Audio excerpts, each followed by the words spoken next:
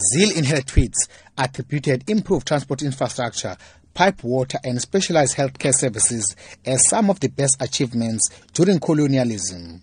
Colonialism was the first institutionalized mechanism of land dispossession of black people and the beginning of marginalizing black people according to their race and skin color.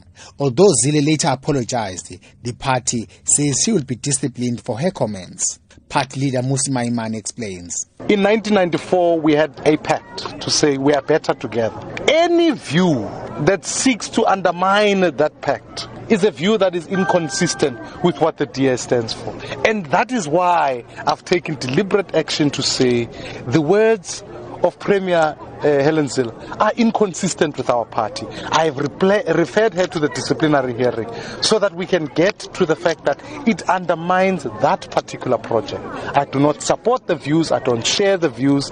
Shifting focus to next week's by-election in Pietermaritzburg, the DA leader urged his party supporters to go out in their numbers and vote for their party candidate, Shaun Atkins. Atkins is up against ANC's Mel Williams and the IFP's Sakile Makhathini.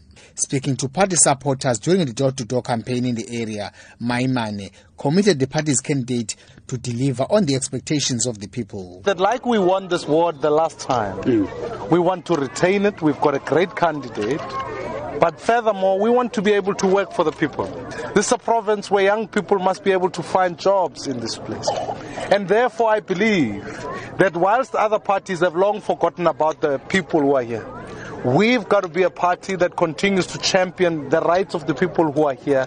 And I believe confidently that as we saw change here, we are seeing change in municipalities. Soon we will see change in the province.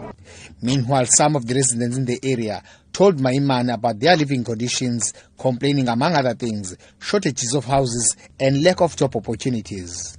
I'm Vosima Kosin in Pietermaritzburg.